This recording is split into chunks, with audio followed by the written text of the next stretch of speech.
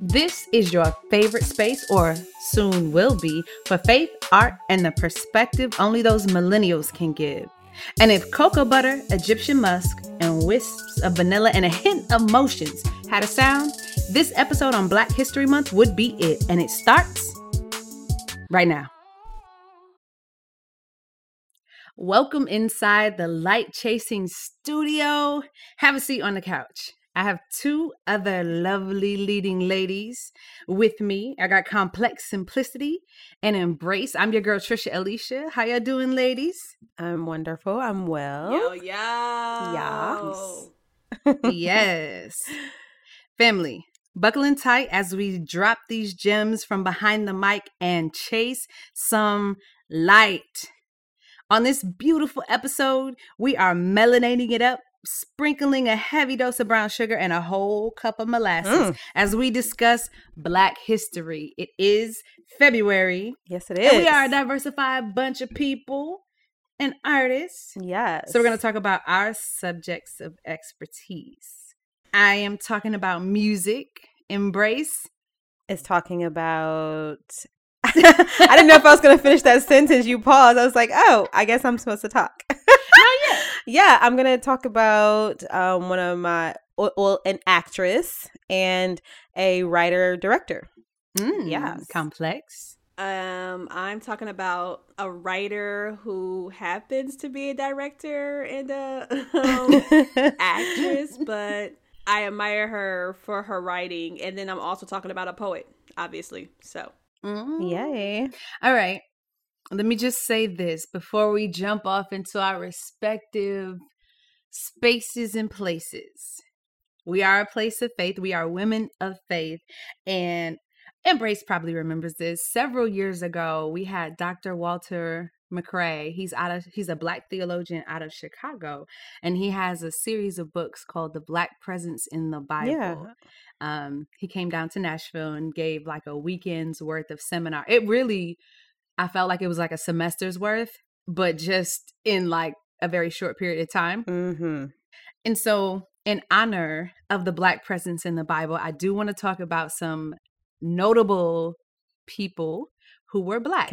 So Noah. Can I just say, I just want one little quick segue from that. Because something just came to mind when you mentioned him in that weekend. I did grab some of his books, but my daughter, I don't remember how old she was at the time. She was young, but she was sitting in one of the classes with me, and I kind of like whispered over to her. I was like, Jayla, did you know like the people that we're talking in the Bible, that they're Black? She was like, Mom, they were from Africa, yes. And I'm like, well, excuse me. She like, where did the Bible take place at, girl? Like, listen, I thought that was really cute and funny. Like, she was like, it was almost like, yeah, where you been, Mom? Where have you been? But yeah, no.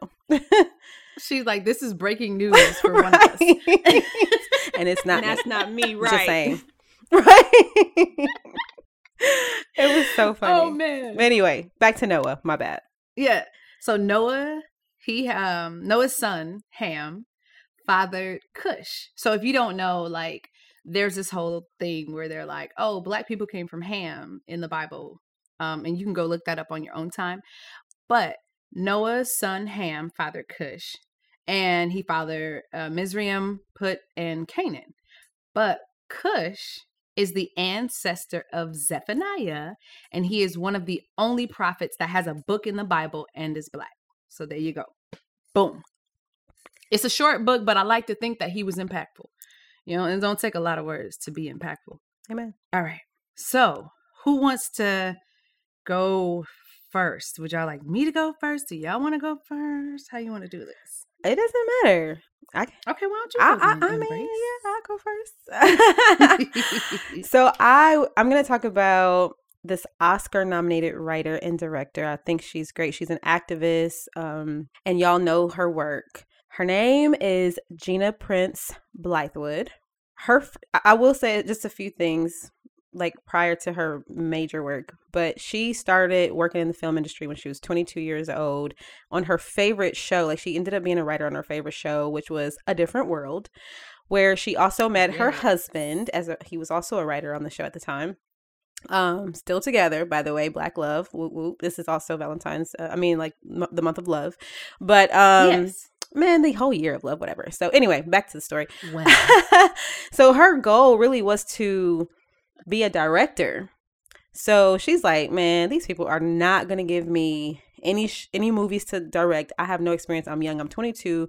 These people are not going to give it to me. So after so many years of working on the set as a writer, she quit the job and took a year. She's like, I'm going to take a year off and I'm just going to write. I'm going to write something that I can direct. Do y'all know what she wrote? She took this year, turned into about a year and a half, but she wrote something that was being turned down by all these film companies. No one was accepting it. No one wanted to back it, but she finally got her yes. And that movie today is Love and Basketball. If you didn't know it, so right. Love it. So the iconic film. Right. It's so awesome. If you haven't seen it, go see it. I'm sure anybody who's listening has seen that movie. But anyway, a few other films that she wrote and directed was Beyond the Lights. I don't know if y'all seen that. She directed Disappearing Act. She didn't write it, but she directed it. She directed The Secret Life of the Bees. Her and her husband were the creator of the TV show Shots Fired. But this was one of the greatest things that she did. She was the first Black woman to direct a major comic book movie. I don't know if y'all seen The Old Guard, but The Old Guard is like an action thriller, and it's really, really good. It's so like good. I saw it. It is so good, and I was like, she did that. Like, you better direct, sis. But one of the things that you notice in all of her films and all of her writing and is about women. They're centered around Black women. If you really look at it, she likes to tell Black stories, specifically Black women's stories. She said when she was a kid, she would watch movies and TV, and she would never see anybody who reflected. She never seen her reflection in any of the characters or any of the stories, and she felt invisible. That was her words that she used. She's like, I felt invisible. She was already adopted. She's already mixed. She was adopted by a white family, so she didn't look like anybody. So on top of the fact I got to learn I have to kind of find my identity. But yeah, that's what she does. And she's an activist, and I just love her. Like, she's so cool. Like, she kind of remind me of Kale's personality a little bit, like as far as her like chill kind of vibes, you know what I'm saying? Like, it's just like, I got this, you know, I got this. But she's so humble though. Like, she's super cool. Like I know her, you know what I'm saying? But anyway, but whatever. Anyway, she did some other stuff too, but that's just kind of some things that I just want to throw out there. I don't want to be all long-winded about it. One of the things she did say that I will quote, she said, film and television is so powerful. It can literally change the world. It can change the perception of a person and how you view yourself and how you view others. And give the name one more time in case somebody came in case midstream. You came in midstream. Her name is Gina Prince Blythewood. You have to look her up, known especially for Love and Basketball. But anyways, moving on, because I don't want to be taking up too much of your time. It's very precious, guys. The next person, well, first I'll say this. If you know me, like if you really, really for real know me, you know that I've been dealing with some difficult things in my personal life recently, and well, lately. And my therapy has literally been Jesus and the Jeffersons, which is why I chose this next person. I can vouch for that. Yes. So this woman she's full of wit. She's an American film, stage, and television actress and comedian. But she was the first Black woman to win a Lead Actress Emmy Award for Outstanding Lead Actress in a Comedy Series. This was back in 1981. She's still the only person who's ever won that in that category. This Black woman, this actress, her name is Isabel Sanford, and she is most known for her role in The Jeffersons as George Jefferson's wife, which her name was Louise. He called her Wheezy. Yep. Yeah. But I know y'all probably thinking she was the first. Wait a minute, hold up. What happened to Viola Davis? Okay, so Viola Davis, she was the first Black woman to win an Emmy for Best Lead Actress in a Drama. And that was, How to Get Away with Murder. Get her straight. And then y'all probably like, wait a minute, hold up, because Lena Waithe, hold up. She also made history. She was the first Black woman to win a comedy. I'm sorry, to win for comedy writing. She won an Emmy for comedy writing. So yes, and that was in A Master of None, like in one of the episodes. But I gotta give also a shout out to my girl Zendaya. She's the youngest ever. The youngest ever to win an Emmy for Outstanding Lead Actress in a Drama Series. So she was second to Viola Davis in the drama category, but she was the youngest ever. And she's a young Black girl. She's killing Get it. Get it. Okay. And that was for Euphoria. So go watch Euphoria. But Regina King and who is it? Alfred Woodard. They're the other two, but they're the ones that have the most Emmys for Outstanding Lead Actress in like a limited series or movie. So shout out to Regina King and Alfred Woodard as well. But I want to say this because it's only a few that I named out of all these years. It hasn't really been popular to be a woman in film, and especially a Black woman in film. They don't tell our stories, and we're not the leads in a lot of things. So people like Gina paving the way, that was, amazing in the sense of writing and directing.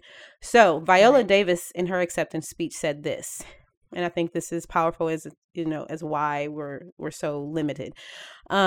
She said, "And let me tell you something. The only thing," and I'm not saying it like her, but this is how I'm saying it in my head. "The only thing that separates women of color from anyone else is opportunity. You cannot win an Emmy for roles that are simply not there." And I'm gonna pass the mic. I'm dropping the mic right there. Wow. Oh, I didn't even talk about Isabel that much. Okay, y'all, just real quick. She's in The Jeffersons. You already know that. She was in Guess Who's Coming to Dinner. She was in All in the Family. Y'all know that racist comedy sitcom. It was actually really funny though. But that's where they did a spinoff to get The Jeffersons, which she did not want to do. She was like, wait a minute, I'm already successful in All in the Family. I'm a Virgo. I don't need no change. But so they had to tell her, like, you don't know, like, these people really love you out here. And she's like, I don't know about that. Ended up getting to Jefferson and was the queen. Okay, that's where she won this. Yeah. She won that. And that's how everybody looked at her. All her cast members and all their interviews are like, she's the queen. She's the queen. She was first, what do you call it? Like recognized from James Baldwin's Broadway play, The Amen Corner. And Sidney Poitier was in the one film you mentioned, right? Sidney Poitier, rest in peace. Katharine Hepburn, yeah. But okay, well, how much time do I have? Do I have one more? I sound like a pastor. I'm about to wrap this up, but wait. Okay, I just think this was funny. This is. I promise, it's the last thing I have to say, because in Isabel's acceptance speech, she got all the way up on that stage. Mind you, she was the first Black woman to win this award. She got up on that stage and she was like, "At last." And the whole crowd was like in a roar, like it meant something. And I'm sure a lot of people were like, that's so empowering. But the real story behind that "at last" is she got nominated 7 times before that. So she was like in the back, like, you know what? I'm about to just go ahead and eat this little piece of cheese off this tray because I know they're not about to call my name because I've been through this before 7 times already before. Yeah, I'm good. I'm about to just act. I'm going to play this cool, calm, and collected and just eat this cheese and act like it don't bother me. Wow. Girl, chewing the cheese. Now they calling her name and she's trying to like chew it as she's walking up and she finally gets it down. And that's why she says, "At last." But it was definitely a double meaning there. Wow. Anyway, I'm done. All right, quick story break. I had a beautiful opportunity to work for a nonprofit, and I remember the position that I was doing one year was an election-based position, and that was a terrible campaign season for me just because of some haters. Let's call it spade a spade. I was trying to be gracious. But I'm gonna call it what it is. And so I had no idea what was going to happen, similar to what you were talking about. So I was like, you know what? These people were real successful with like how they ran their smear campaign. And it was crazy. And then when they called my name, I was just like, whoa, like, yeah, So when you were telling that story, I was instantaneously transported back to when I had that similar experience. It wasn't the same at all by any stretch of the imagination, but I could feel the tension as though I was living it again based on what you just shared. Yeah. So I will go, if you don't mind, Complex. By all means. I had some questions I was going to ask Embrace, but you kind of covered the gambit. Oh, cool. So I appreciate you being thorough. Well, amen.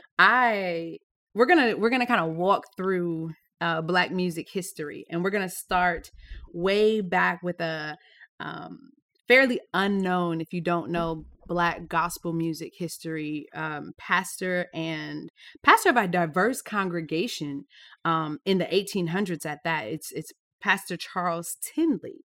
But in addition to him being a pastor and that church doing great work in the community, he wrote hymns. And so it's really interesting because he didn't have a high school degree. He didn't have a college degree, but he learned Hebrew, he learned Greek. And like I said, he was a pastor and he served in several parishes. But one of the songs that he wrote, and he wrote like a lot of hymns that you remember, but one of the ones that he wrote was "I'll Overcome Someday," which we all know in the civil rights movement was the song that was the basis of "We Shall Overcome." And I just think that's so powerful because he was in the 1800s. The civil rights movement was in the 1960s. And he had this song that was poised and ready to equip a whole generation to carry a movement forward. Now, there's that. "I'll Overcome Someday," which transitioned into "We Shall Overcome." But he also wrote "By and By," and he wrote "Stand By Me." And the cool thing about "Stand By Me" is that the Blind Boys of Alabama sung it, and they sung it for their induction to the Gospel Music Hall of Fame. And if you don't know who the Blind Boys of Alabama are, they were literally blind. But similar to Ray Charles, they had an amazing music career. And then they were also just like super talented. So Pastor Tindley inspired all of those hymns and all of those recreations, but he super inspired Thomas Dorsey. So again, if you know anything about Black music, Thomas Dorsey is like thought of as the father of Black music. Pivot slightly for academia purposes. When people talk about Socrates and Plato, and they talk about all these Greek philosophers, they gained a lot of their knowledge from African philosophers. They went to Africa because if you look at history, Europe was in the Middle Ages, Africa was building. So, anyway, you got to always go back to who taught who. What feet were they sitting at when they got this knowledge? So Thomas Dorsey was greatly inspired by Pastor Tindley. And so we think of Thomas Dorsey as like the father of modern Black gospel music. His father was a Baptist preacher, but his mother was a pianist. And so he started to learn a lot about music and a lot about communicating faith. Now, what you may not know is that he was the lead of Ma Rainey's band. So if you like the blues and you know Ma Rainey's music, that's why you like gospel probably. Wow. Because it was the same guy. It was coming out of the same soul. Yeah. So you have Thomas Dorsey. And if you don't know who Thomas Dorsey is, he wrote "Precious Lord, Take My Hand." So that's like everybody knows that song. It's been sung Lord, everywhere. Take my hand. Lead me on. I'm just kidding. Yeah. I'm the actress. Go ahead, singer. But she is a singer in real life too. That part. It's interesting because a lot of these songs were birthed in very hard situations. So he wrote that song after losing his wife in childbirth. And then a couple days later, the son actually passed away too. Mm-hmm. And if you look at a hymn like "It Is Well," it's written from that deep, heart-wrenching place of having lost a spouse and a child. And like, a person's world is literally torn apart. And then they pen these hymns, which is, that is Jesus working through you because, man. So, okay. He wrote that song. Thomas Dorsey also worked alongside Mahalia Jackson, which We all know her voice. Now, it's really, really interesting. She had a quote because she used to sing a lot to raise money for civil rights. If you ever saw any one of James Brown's movies, they talked about how he would also perform and get people to stand up and be active in the civil rights movement. Mahalia Jackson said, "I sing God's music because it makes me feel free." And then she added, "It gives me hope. With the blues, when you finish, you still have the blues." I thought that was beautiful. Yes. The other cool thing about Dorsey is that he established the first Black gospel publishing company. And he also founded the National Convention of Gospel Choruses and Choirs. So, I mean, he has a lot that he's contributed to the musical community and the Black gospel music community in specificity. And if you think about how Ma Rainey's sound influenced other genres, you could really say that he was the tipping point or the linchpin that the sounds of later generations hung on. You also have Cleveland Derricks, and he had a signature musical style, and he has that song, Just a Little Talk with Jesus, right? Just a little talk with Jesus, tell him all about your troubles. Mm-hmm. Yeah. I mean, if you Google it, you've probably heard it in like strains of cartoons, or you've heard it in the background of your favorite movie and never knew when they had a church scene, and probably Right. never knew what the song was. Shout out to Tennessee, because he was born in Chattanooga. So we're going to scroll on down just a little bit through time, because I would be remiss if I didn't talk about the likes of a Kirk Franklin, Warren Campbell, huge modern producers of gospel music and people who drastically changed the sound of gospel for the modern era. And sadly, as quiet as it's kept, have to shout out R. Kelly. He's actually penned a lot of gospel records for a lot of very well-known people.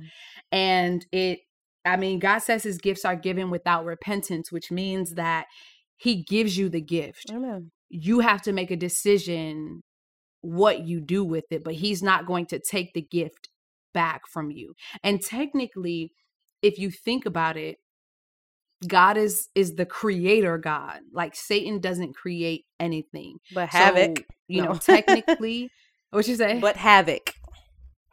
But havoc. Mm-hmm. It reminds me of that word, that role you had as Confusion. Oh. And all that craziness was going on, and your character was like, well, gosh. I think that went well. I love that. I love that role. I literally learned that. It was so funny. What was it, like 3 days of a script?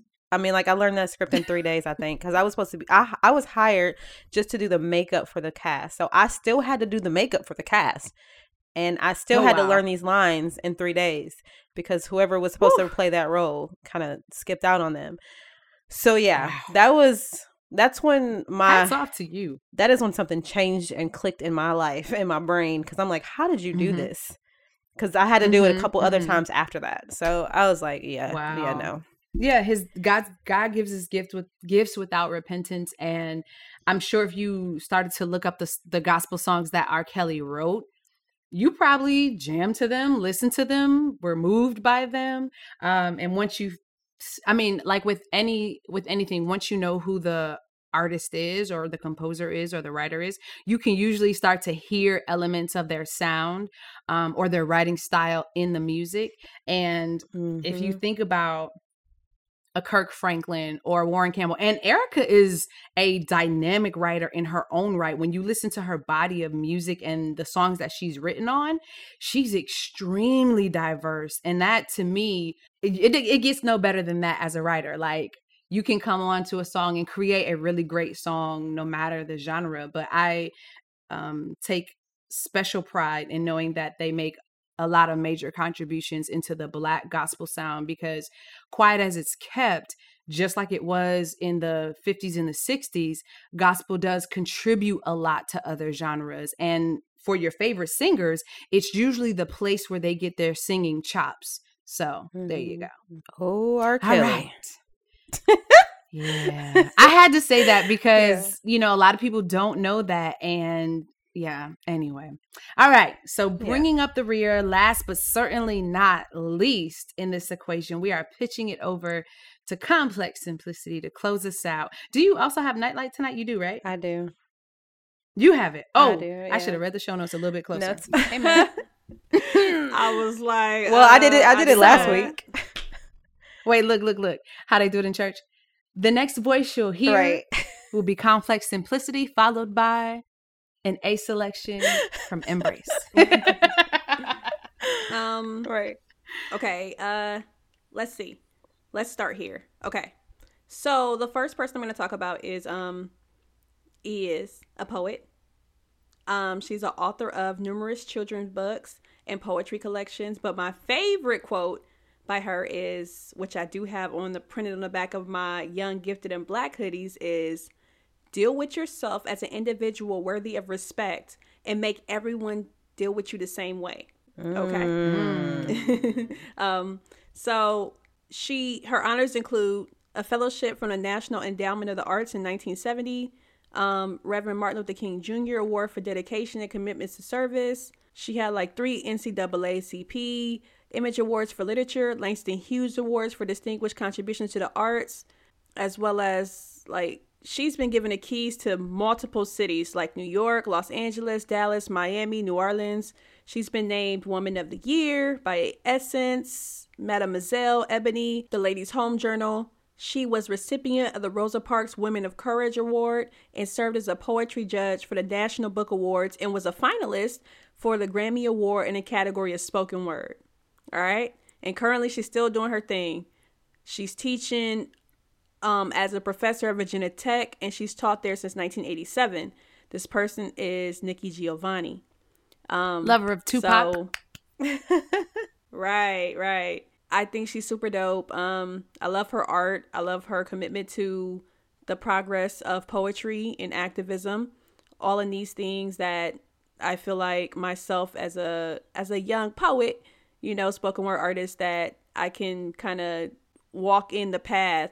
And obviously we're not like in the same lane, right? Because she's not really a spoken word artist. She's more of like a for the page artist, but somebody has to do the groundwork. And how you were saying like these hymns that was written 100 years prior, they're, it's the same thing. It's like, even with them just being willing to add spoken word category to these award shows, it's like people had to fight for this for years. And then the kind of trash thing is, if you didn't know, they put audiobooks in the same category so you have actual spoken word artists going against like Obama's audiobook. And it's like, come on, that's the best-selling book. Of course people are going to vote for Obama's audiobook. And so it's like it doesn't give the respect that it deserves, right? But progress is slow. Always is. I'm just grateful that they're even opening the doors and spaces, for there to be something like that. And I'm from Tennessee, but Nikki Giovanni was born in Knoxville, Tennessee. She was raised in Cincinnati, Ohio. But then when she came back here, she went to Fisk. So, big up to Tennessee. Right. All right. So my last person, which I say, I wanted to go the opposite way because Nikki Giovanni is closer to me versus this person is not as close to the art that I do, but I feel like, this person is from my home.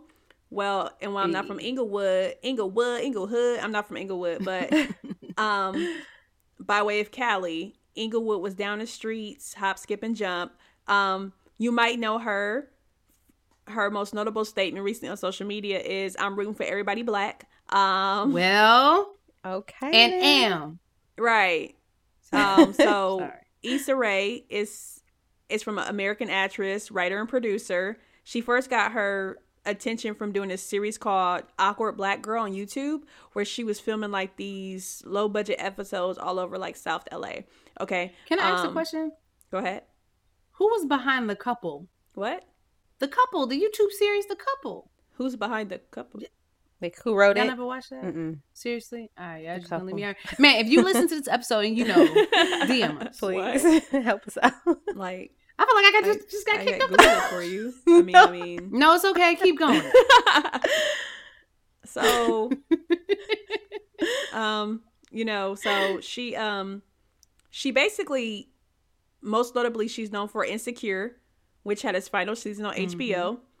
So it had like a 5-year run, and she has said multiple times like she just didn't want to go. She didn't want it to go past 5 years, but it was an incredible show that stayed true to the character and the person that she portrayed. You know, that awkward black girl, and she really wanted it to be a great story about people with normal lives. Like Hollywood tries so hard to stereotype black people into this category, and it's like, no, like I get to portray a bunch of normal people that just happen to be funny. And so she got to write about these normal people that just happen to be funny, but there was nothing special about them. They were just people. So she's just kind of been able to gather that through her writing, and it's like hilarious situations, but it's situations we find ourselves in. It's like, you know, we say it's funny when it happened, but like it would have happened, it wouldn't be that funny. But she has a way of taking these normal everyday situations and being like, bro, that totally happened to you and it could happen to me too. And so just for no reason. So the foolery. Right. You had to be their moment. She says, exactly. So she says, for a long time, she defined herself by what she wasn't. And then her life changed when she focused on what she was and what she was good at, what she liked most about herself. And then it's what made her stand out. And so what she learned to like her more than anybody else did. And so when she started liking herself more than others did, then she didn't have to worry about being the funniest or the most popular or the prettiest. She was the best her that she could be. And she's only tried to be that ever since. And so I identify with, I don't care about numbers. I don't care about popularity. I just want to be the best me I can be. And that's just how I live my life. And so when I see her out here, you know, young, black, gifted girl from Inglewood, it's like, man, well, woman from Inglewood, but taking that dream. And now, you know, she comes home. She co-owns one of the Hilltops, which is a popular cafe. The food is crazy good. But their theme is like, find your hilltop. And it's like, what is that place that you're trying to reach, that you're trying to strive to achieve to? And so now there's 2 of them, I believe. I've been at both locations in Inglewood. Love it there. Every time I go home, we usually stop by. But it's just dope that she's literally creating these spaces and these lanes for people who look like us. And especially when she has so many no's, or she had pitched her ideas and they were trying to change what we now know as Insecure and what it would have looked like. And so writing about black people and not having black people at the writer's table, because that's just not, that's how we get these stereotypes that continue to perpetuate, you know, going in. She felt like kind of like, I don't want to say ignorant to to black people, but like the longer she's been in Hollywood, she just figured out there's just not black people writing. So it's literally ignorance. It's not purposeful ignorance. It's like really just ignorance because they don't know. Yeah. And so it's a deeper problem. And so she felt like it was like racist or like stereotype. It's actually like a lot deeper than that, because it's all been this misconstrued process in Hollywood for so long. So for the first time in 114 years recently, last weekend, I believe, she was given the key to Inglewood. It's never been given to anybody before. So 114 years history in the city of Inglewood, and she was given the first key. So go, black girl, go. Beautiful. Yeah. That's dope. Super dope. I was about to say something about bias in writing, but I'll save that for another episode. When you were talking about them wanting her to change her, her script, basically. Isabel Sanford, Wheezy from The Jeffersons, she was talking about how the creator, the director of her show, was writing stuff for her as a black woman. And she's like telling him, we would never do that. Like, no, y'all need to change that. We wouldn't do that. I wouldn't say, how was your day? Like, I wouldn't say that. So it's funny. But anyway, advocating. Yeah, I know we have to move on. She's so passionate. We can stay on this topic. I am, for real. Yes. I think we're ready for Nightlight. Oh, okay. I think I had coffee too late in the day today. Anyways, I don't know what's wrong with me. Nightlight. As we remember and or honor the lives of those who have made or is making a difference in the world, consider your dash. The small, seemingly insignificant dash between the year a person is born and the year one transitions. It is in fact the most important thing you could ever think about. Within this dash, you are not only given the opportunity to receive a life that is everlasting, but also the responsibility in how you impact the lives of others. Will you be remembered infamously for putting a bad taste in someone's mouth?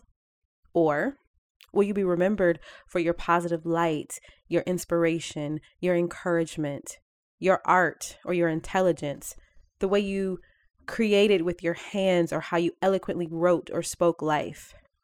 How will you be remembered? If I said to you, she didn't give up her seat, you know who I was talking about.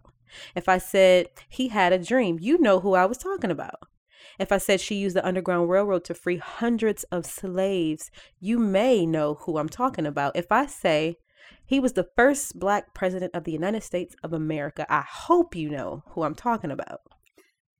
We all have a story. Every single one of us. And I know the dash looks so small on paper or on a tombstone, but it's your entire life. How will you be remembered? This message is for me as much as it is for the next person. So let us resurrect our gifts, our purpose, whatever it is that you're called to do. Maybe you're already operating in your purpose. Praise God. Don't lose the flame. Give it oxygen. Watch it grow. It will change lives, events, mindsets, hearts, strongholds. The grave is rich, but the treasure in you is richer. The soil is fertile. Your life means everything, and everything you do affects it. So consider your dash. How will you be remembered? And that's Nightlight. Ooh. Yo, that was so good. Oh, Yeah. That was Happy Black History Month, people. yes. right. Black, black, Remember black, your black dad. on black. Everything black. History, Everything Thursday, black, black, Friday. black. No. Cause I'm Yes. black, y'all, and I'm black, y'all, and I'm blickety blickety. I'm black, y'all, cause I'm black, y'all. Okay, so whether you glitter, Right. Glow. Illuminate your melanin Okay. or shine. or shine, Keep chasing the Chasing light. all right? just keep chasing the light. We love you. Yes. Love you. Hugs and hugs. Mwah. Today's show is brought to you by the Chasing Light team. Complex Simplicity, Trisha Alicia, and Embrace. The music you hear is by Brozart. The research was done by all three of the young ladies. Editing by Shantae M. King. And until next time, ladies and gentlemen, keep chasing the light.